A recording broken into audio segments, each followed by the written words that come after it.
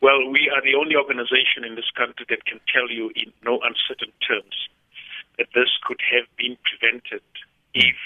the National Commissioner, Zak Modise, and the Deputy Minister of Correctional Services and Justice, Thabang Makwetla, haven't come very irritated with me sending them texts and, in fact, providing inmates with their personal cell phone numbers to inform them about the situation in these institutions. Over time, they became very irritated with me, and I decided not to send them any texts that comes directly from inmates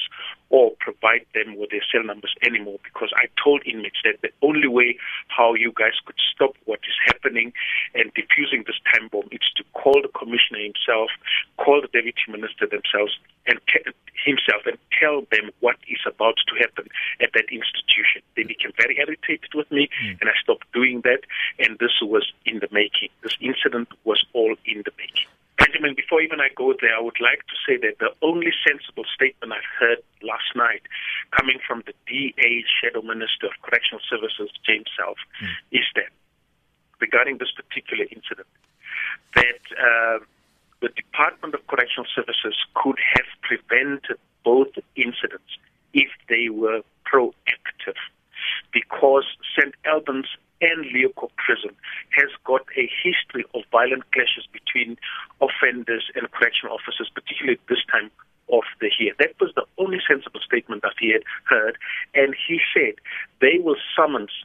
the minister to the Portfolio Committee on Correctional Services so that he comes there and give account to what really happened and what is about to happen. By the way, every year there is a operation called Operation Vala, advancing towards the festive seasons, where inmates are made to understand by the Department of Correctional Services that they've got a sentence to serve, they've got a responsibility, they must behave themselves. And before the festive season, family days are held so that families come in and also help counsel, talk with the inmates, and make them to understand that they are serving a sentence and they need not to become very excited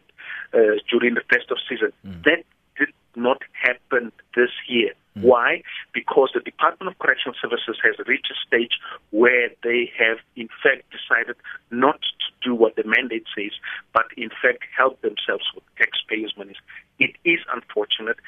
This could have been prevented,